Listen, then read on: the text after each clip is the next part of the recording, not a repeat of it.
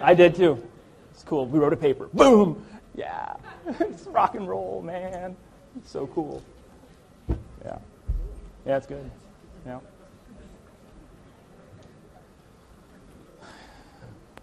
Put the phone on silent. I picked up an iPhone. I don't know how to use it, but I can turn it off. Yeah. All right, so I guess it's 8 o'clock. So welcome back to, well, no, yesterday was welcome back. So we're going to talk today about some biochemistry of amino acids and how these amino acids are converted and used into hormones. And we visit this a couple of times through the semester. We come back to it just to make sure that when you hear about these hormones, specifically things like catecholamines, things like serotonin, and the thyroid hormone, you have an idea of some basic concepts, basic biochemistry of where these things came from. And I've been told by previous students that they've heard about the catecholamines and serotonin and thyroid hormone so many times in pathology and in pharmacology that they referred back to me and said, this has really been so useful that we did it this way, and so it's been much appreciated. So even if it appears that it's a little bit or possibly redundant or possibly a little too basic for you, I promise you it'll hold a lot of dividends later. Right? So we have a copyright, and we have some objectives and some QR codes. And the idea is we're going to remember some certain things about our amino acids. And so when we think about the word catecholamine, this comes from the organic chemistry for the catechol. And the catechol is a benzene ring, basically, that has two hydroxyl groups attached to it. And then so if it's a catecholamine, that means that it's a benzene ring with two hydroxyl groups attached to it, and then with an amine functional group on it. And these are derived from the amino acid, the two amino acids, phenylalanine and tyrosine, because the tyrosine amino acid really is the same thing as phenylalanine, except that it has a hydroxyl group attached to it. Now, I'm curious just where we are today, because I know we just came off of a summer break, and we haven't thought about amino acids in so long. And I know that those of you who weren't a weightlifter like I used to be back in my college days, I mean, I loved the amino acids because if I took amino acids, I knew that I was going to get big. I never got big, but I thought I would. I wanted to get thick, right, like Arnold. But I just never did. But I still studied my amino acids because of that, and I remember now that phenylalanine, what does phenylalanine look like? You don't have to draw the structure, of course, but it certainly pays dividends to have a sort of a visual idea of what it looks like. And how many of us, if we close our eyes, could just kind of see what that molecule would look like? About half of us. Right? So I'm telling you that when you look at this molecule, you think about that word phenylalanine, what does the word phenyl mean to you? It's got a ring with a conjugated bonds inside of it. You know, that thing. Right? And so that's because the phenylalanine basically is the amino acid that has the benzene ring as part of its side chain. And tyrosine is the same thing as phenylalanine, it's just that it's hydroxylated. It has an alcohol functional group, OH.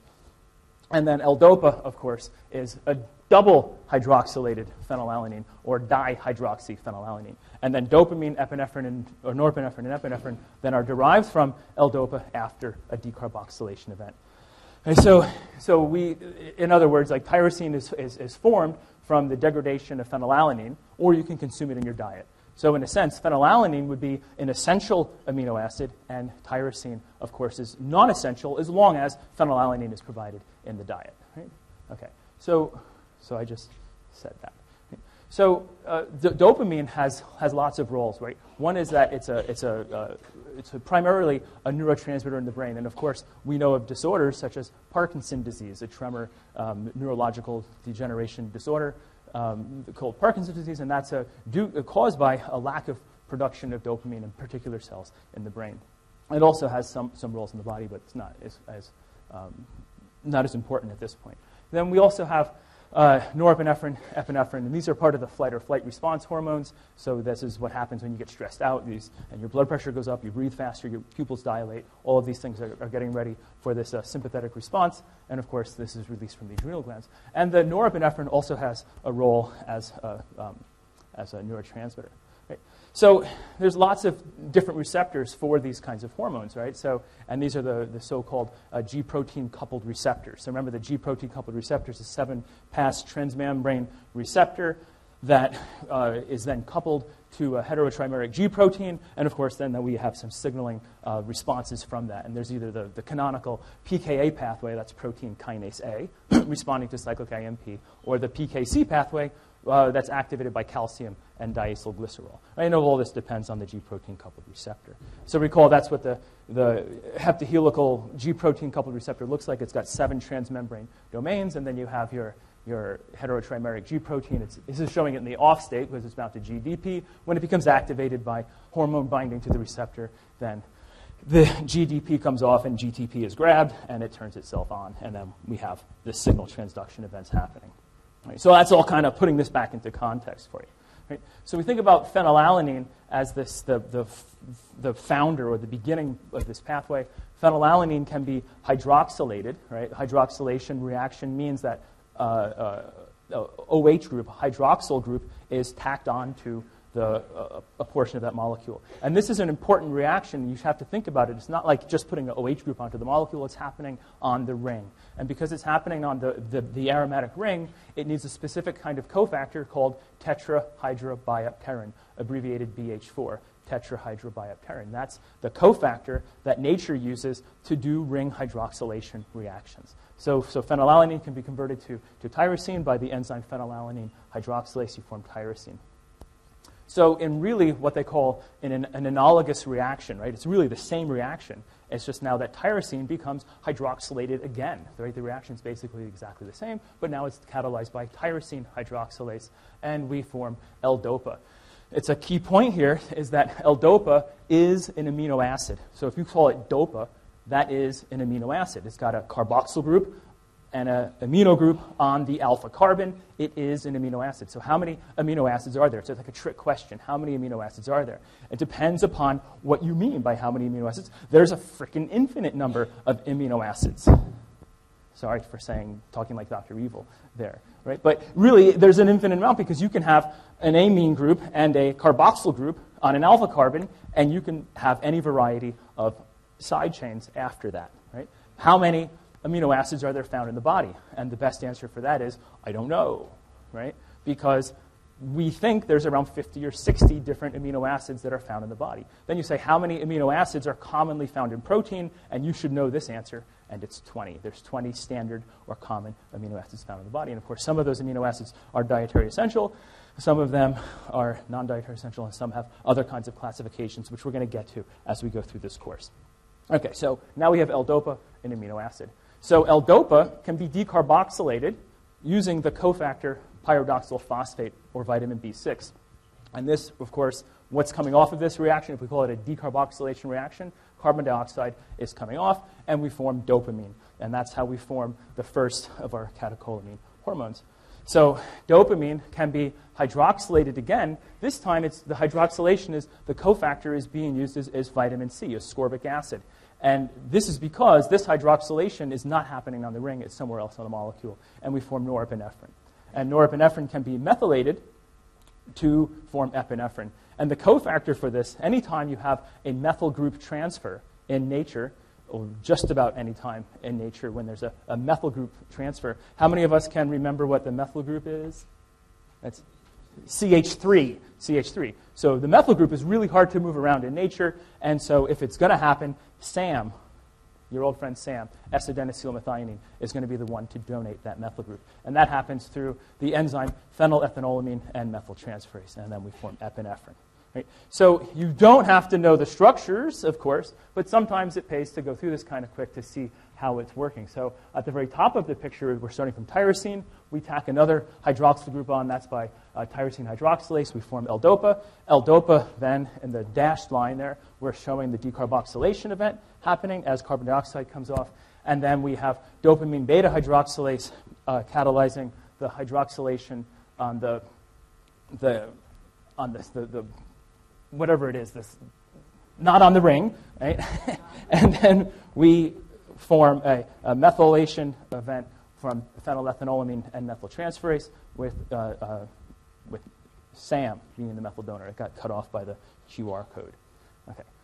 So next module, right? So this story goes on. This is important because there's a lot of really cool biochemistry, a lot of cool nutrition aspects about this molecule of SAM, S-adenosylmethionine. And we're going to talk about that for several hours in the next module, so let's not have any questions about this now. Okay, so think about this now for a second.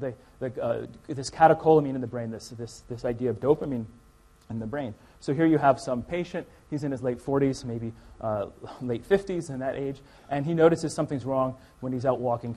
He's got a droopy stance. His arm swing is in as well. He's got a shuffling gait, and of course, this is the so-called shaking palsy that was first described by James Parkinson back in the late 1800s in London. Right? And he, of course, characterized this by looking at people in the street, and he said, "Why do some people walk this way?" And as a physician, he started thinking about it, and he spent more and more time walking out in London. Of course, that's a lot of fun. If you've ever walked in London, it is fun. But then he started looking at people and how they walk, and then he, of course, wrote a very important paper describing this disorder. That's why it's called Parkinson's disease.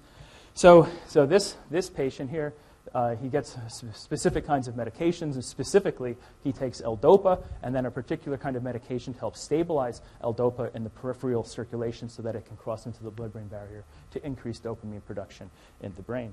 And so, of course, the medications, they help somewhat, but then we call this on time and off time, meaning you're on when the medications are working and then off when the Parkinson's symptoms come back. And of course, over time, though, at the beginning of the Parkinson's disease, the patient responds very well to this treatment, but then it begins to get harder and harder to keep yourself on.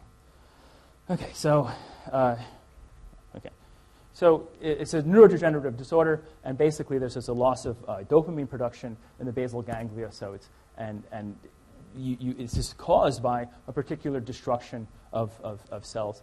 And so there's a lot of really cool cell biology, neurobiology about this, and I think it can wait. But the whole idea is that you have less production of dopamine, and then you have this movement disorder that's associated with this. With that loss of those neurons. And so in a sense, you think about Parkinson's disease, I'm hoping that at this point you're linking it with reduced formation of this catecholamine dopamine.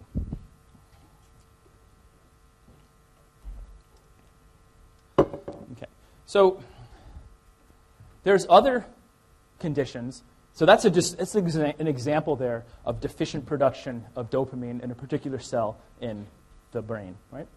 Well, there's other conditions that are resulting from increased production of dopamine. And so in order to increase production of catecholamine hormones, not particularly dopamine. So when you're thinking about that, then you have to think, well, how can we diagnose that? And so to do that, there are particular medical lab assays which can do that. And when we're thinking about these catecholamines, norepinephrine and epinephrine, they can be degraded by two pathways. And one of those pathways is the catechol O-methyltransferase enzyme system.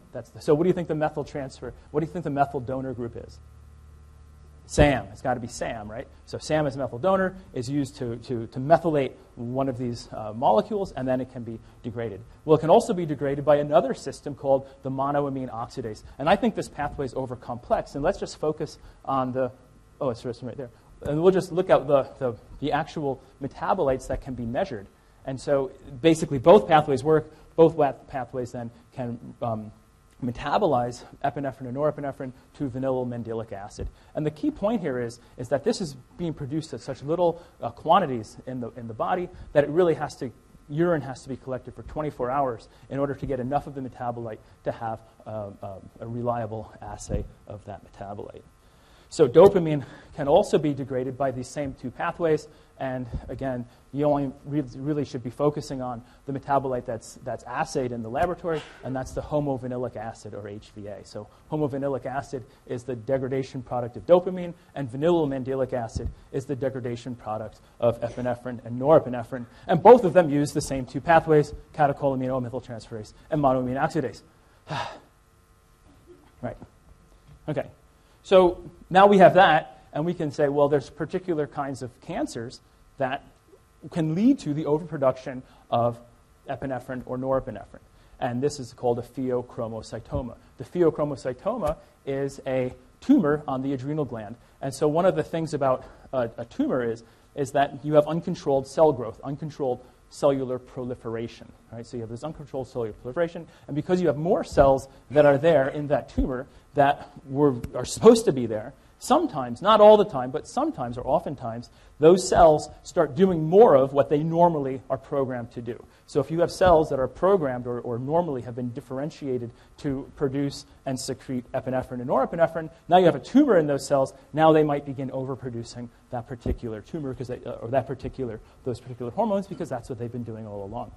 And so the particular kinds of symptoms of the pheochromocytoma are associated with elevated levels of these catecholamine stress hormones, particularly anxiety, panic attacks, sweating, heart palpitations, headaches, these kind of things, right? And so hypertension, I just said that. Okay, so to test for this, what needs to be done is when the patient is having these kind of symptoms, then at that point, with those during that period of episodic symptoms, then you collect urine for 24 hours and you test for the production of this vanillin mandelic acid, and that'll tell you whether or not, if you have high levels of that is indicative of this pheochromocytoma.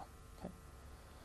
So all of these catecholamine molecules are degraded by this monoamine oxidase, MAO, and the catecholamine O-methyltransferase. So norepinephrine and epinephrine are degraded to form vanillin mandelic acid, 24-hour test, and dopamine is degraded to homovanillic acid. So you have to keep those two separate.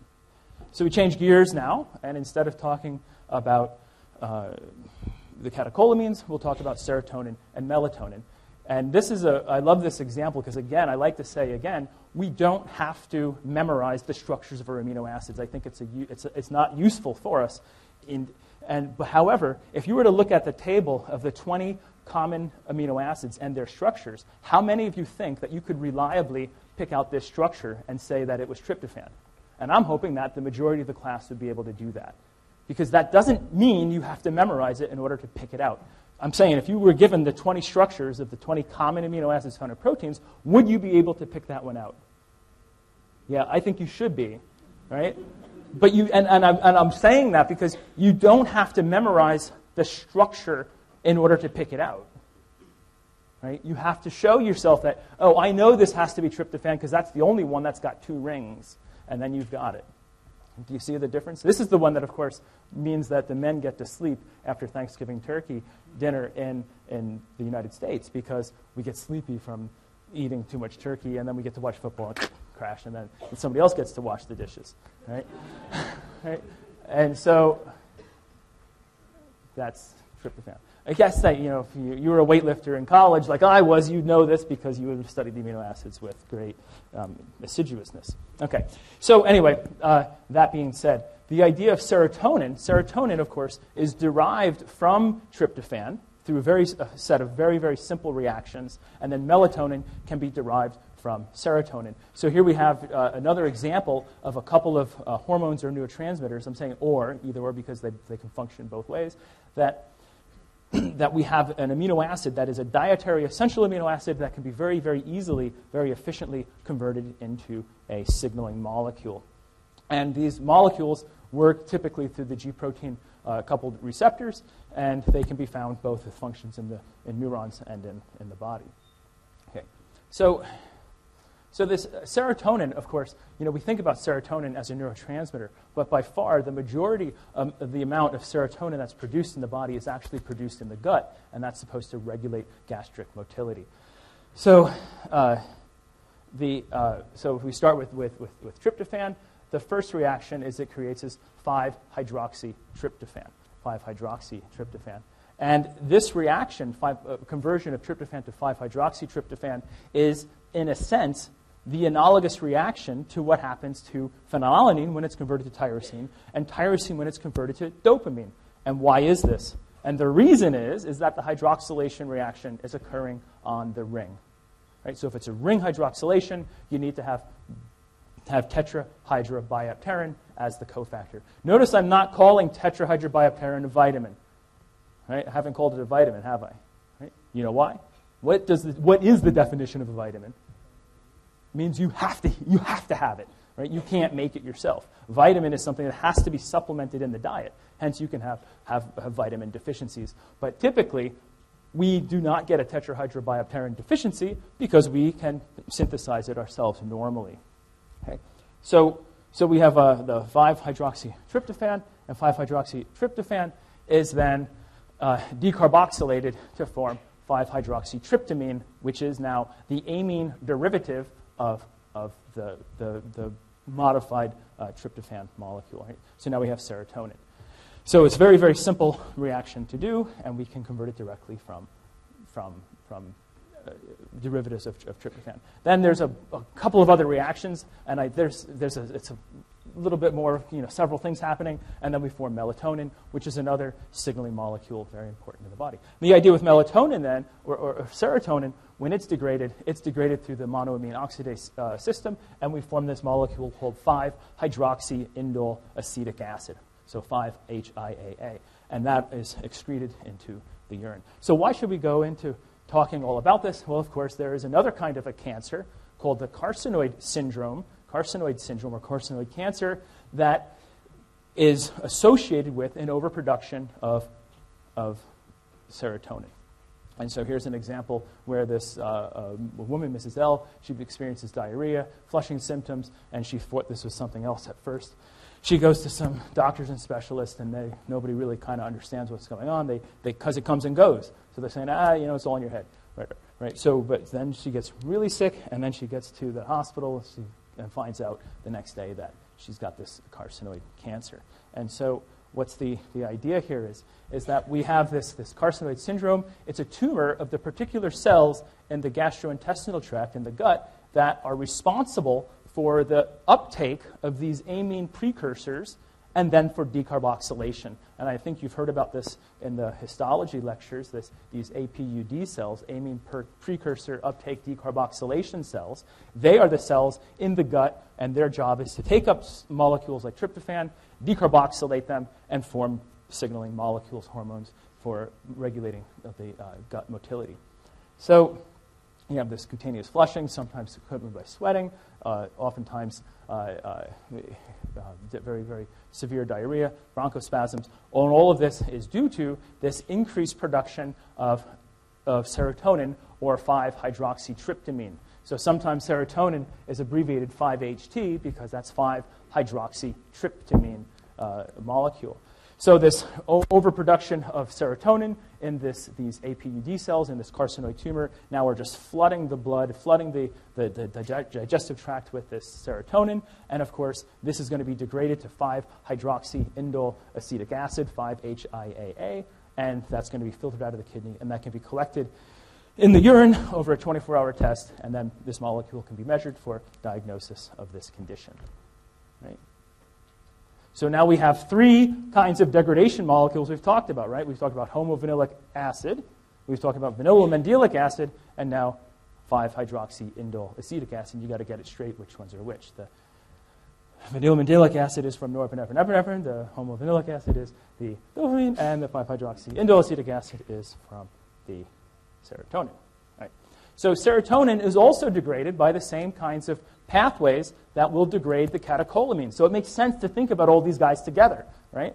And so this is important because there are drugs that can inhibit this kind of these degradations, and of course that means that serotonin levels will be the degradation of them will be slowed down. And so you can have these particular kinds of drugs called the MAOI class of drugs. That's the monoamine oxidase inhibitors, and they can be used sometimes to increase the serotonin in the body or in the CNS. And of course, the way that these would work is that they just reduce the degradation of that.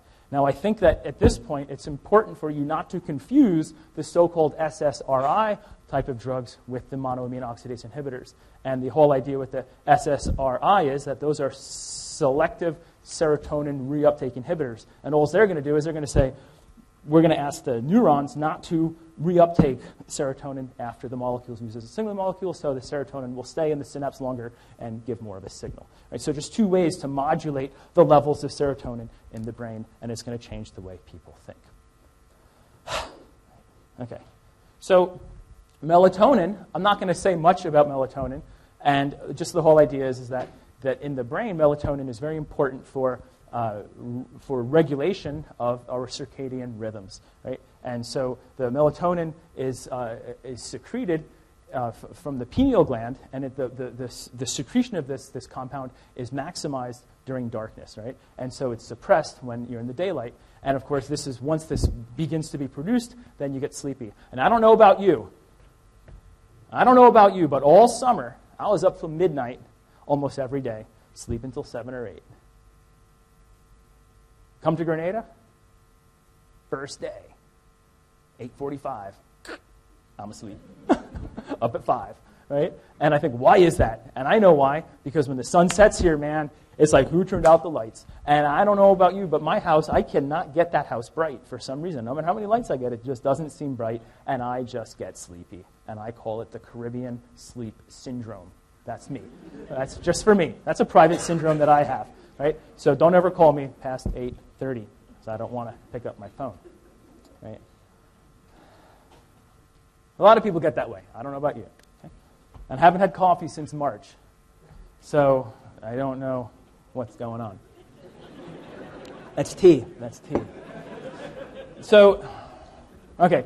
So we have this thing, and so of course in some places, especially like I've got friends in northern Denmark and in Sweden and Norway, northern Norway, and they have this thing sometimes they call it seasonal affectiveness disorder, or SAD, and of course this is because they don't have appropriate suppression of melatonin synthesis. They just have overproduction of melatonin and they don't feel quite right? So it's interrupted this circadian rhythm. And of course they've got these kind of lights, SAD light therapy, where you can have these bright lights and you feel better. But I think maybe they should just come to the Caribbean for a little while. Maybe that's why they do, right? That's why they go to Sandals. Right? So tetrahydrobiopterin, I'd like to make sure we come back to this for a second. This is a coenzyme, and it's required for many of these amino acid hydroxylation reactions. We talked about 3 of them. Right? We formed tyrosine from phenylalanine, we formed L-DOPA from tyrosine, and we formed 5-hydroxytryptophan from tryptophan. Right? And so think about that later by yourself. Why I've already said that they're the same reaction, of course, because they're all aromatic. Okay? So if there was a tetrahydrobiopterin deficiency, and of course this is not a dietary thing, this would be a genetic disorder because you would have a mutation, say, in the genes which code for the enzymes which are involved in the pathway for the synthesis of this tetrahydrobiopterin. So tetrahydrobiopterin is synthesized from a nucleotide, and then you form the inactive version of the cofactor BH2, and BH2 has to be reduced to BH4, and then that's the active form of the molecule. So if you don't have enough of this thing being produced because you have a deficiency in the enzyme that makes it, or if you have the inability to put it into its reduced form, right, you know what I call it, reduced and oxidized, right? Because if you have more hydrogens on the molecule, BH4, that's the reduced version, and now it has the power to power the reaction to get the ring hydroxylation to occur. So if you can't produce that molecule, that means you can't degrade phenylalanine to tyrosine. You can't turn tyrosine into L-DOPA, and you can't form serotonin from tryptophan. Right? So you're going to have all these problems from this. And so this, of course, is going to cause all kinds of terrible problems. You're going to have one problem, you're going to have elevated levels of phenylalanine. Another problem is you're not going to have production of L-DOPA, you're not going to have production of tyrosine, that becomes an essential amino acid, and you're not going to be able to have serotonin. So all of these things together cause incredibly, incredibly bad things. And of course, how can you manage this kind of thing? How could this be managed by a physician? Well, you could imagine we could give these neurotransmitter precursors into the diet, provide L-DOPA, provide 5-hydroxytryptophan, so that all the thing that has to happen is the dopamine has to be formed, or the serotonin has to be formed. But think about it, why is this a difficult thing to do? Just in general terms, this is really not easy to do because we have this thing called the blood-brain barrier, which is supposed to keep the brain separate from the rest of the body in terms of circulation for immunoprotection. So it becomes a very difficult thing. And of course, you'd have to have dietary phenylalanine restriction because you can't degrade that molecule. So you have all of these incredible problems. And we're going to talk about this more in the next modules. We're going to come back to this again. So let's think of this question here.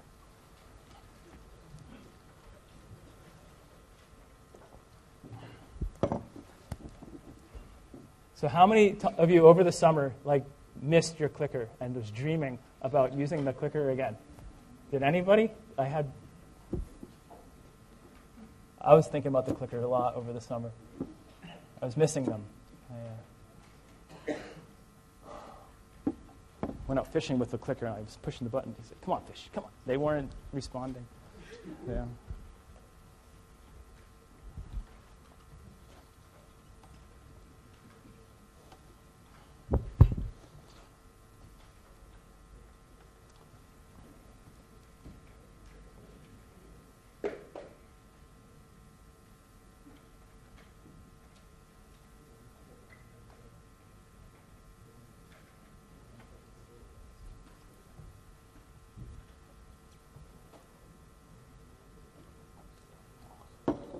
Right, so I'm going to turn this in 10 seconds. Is that okay? 9, 8, 7, 6, 5, 4, 3, 2, 1. And of course, this person has overproduction of catecholamine hormones like norepinephrine, epinephrine, and tachycardia. So of course, it's vanillomendiolic acid. So dihydroxyphenylalanine, what is dihydroxyphenylalanine? That is L-DOPA, and that is an amino acid, right? Because that's not going to be the degradation product of the catecholamine. 5-hydroxyindole acetic acid is the degradation product of serotonin. Tetrahydrobiopterin is the cofactor, the BH4 cofactor, which is used for the ring hydroxylation. And histamine is we are not talking about that today. Histamine is the hormone or neurotransmitter derived from histidine. Okay.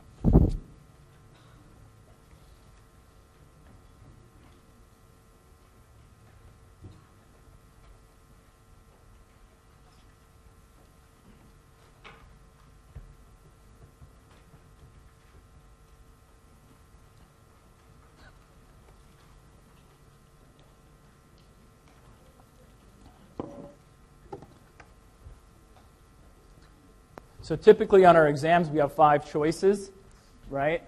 But I think this is just in a class, so it's okay to have more. And I think that one of the things about this, as you go through this entire semester, maybe some of these we haven't really focused on yet. I think we haven't done the oxidative species yet. So glutathione, GSH is glutathione. That's clearly not the right answer here, right? And so...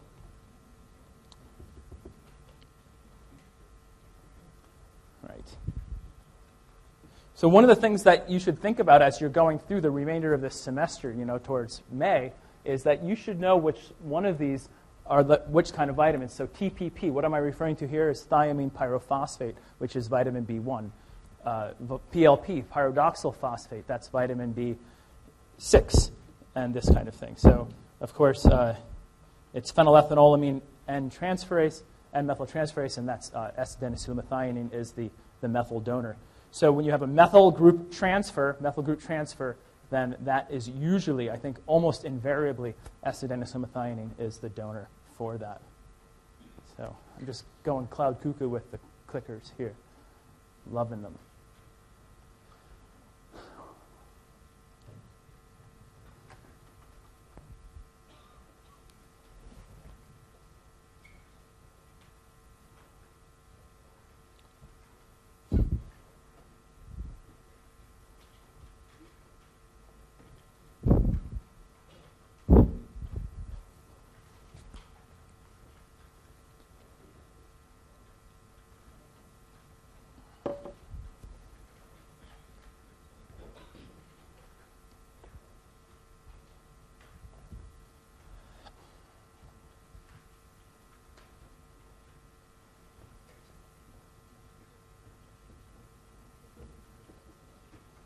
So last February, I went to a conference about Parkinson's disease, and they were talking about the history of finding out which kind of drugs were supposed to be given in order to treat a patient that had Parkinson's.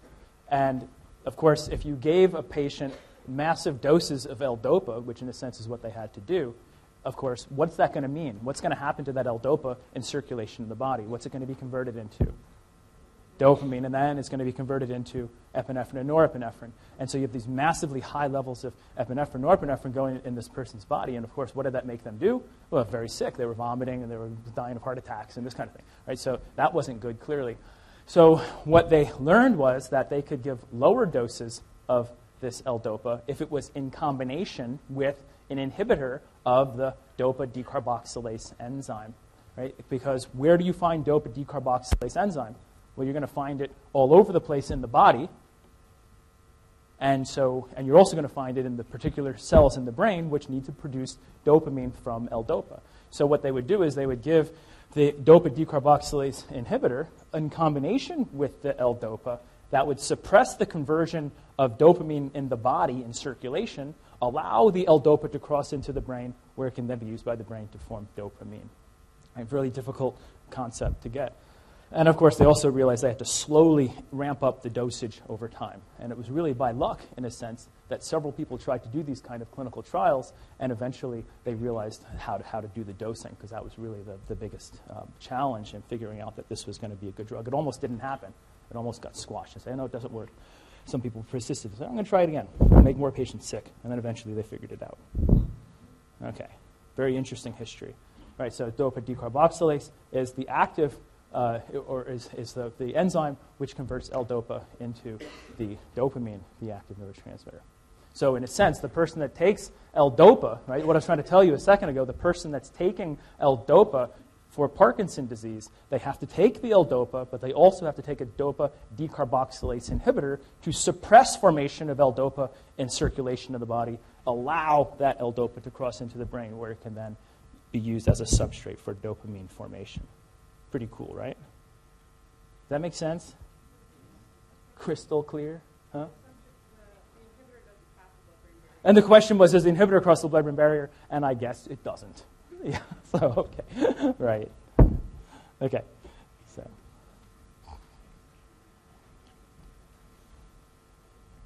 Yeah. Sorry about that.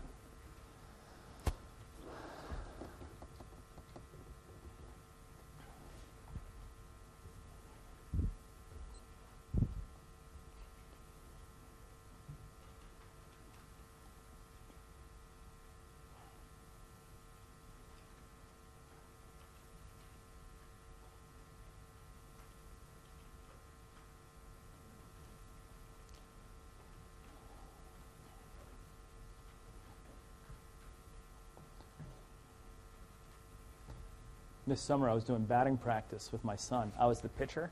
I threw 2,000 pitches from home plate. Boom! I only beamed him 3 times. He said, cut it out, Daddy. What the heck? All right, 10 seconds, is okay? 9, 8, 7, 6, 5, 4, 3, 2. All right, so this is my trick question, of course.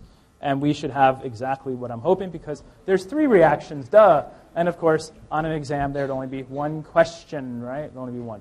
So of course, BH4, tetrahydrobiopterin, is very important for a cofactor for 3 important reactions for these hydroxylation of rings. There's some other reactions it does. I can never remember them, but they can be found if you wanted to hunt for them. Okay? So we change gears, and we're going to talk about another kind of signaling molecule, which is derived from tyrosine, and that is the thyroid hormone. So the thyroid hormone is a kind of an amino acid modification that's actually formed on the protein. It's formed on a protein called thyroglobulin. So it's a globular protein that's found in the thyroid, so thyroglobulin protein. And so this is a really cool example of a post-translational modification. And that specific post-translational modification is called iodination. So an iodine atoms are attached onto tyrosine amino acids. And then after that attachment's done, then we have two tyrosines that have been iodinated, get conjugated together. Conjugation means they get attached together, and then they get the protein is clipped apart, and then the thyroid hormone is released into the blood, where it can then act on the distant cells in the body to regulate the basal metabolic rate. And if you recall from gene regulation and from the ideas of signal transduction, this happens because the thyroid hormone, when it gets into the cell, it's going to combine with a thyroid hormone receptor, which is then going to go into the nucleus to regulate gene expression, and those gene expressions then are going to form genes that are going to help regulate basal metabolic rate. So that's kind of like the big picture. So you think about the steps that are involved in the formation of thyroid hormone. Well, first we have to trap iodine in the thyroid cell. Then we have to iodinate the thyroglobulin protein, and this is going to be specific tyrosine amino acids on the thyroglobulin protein.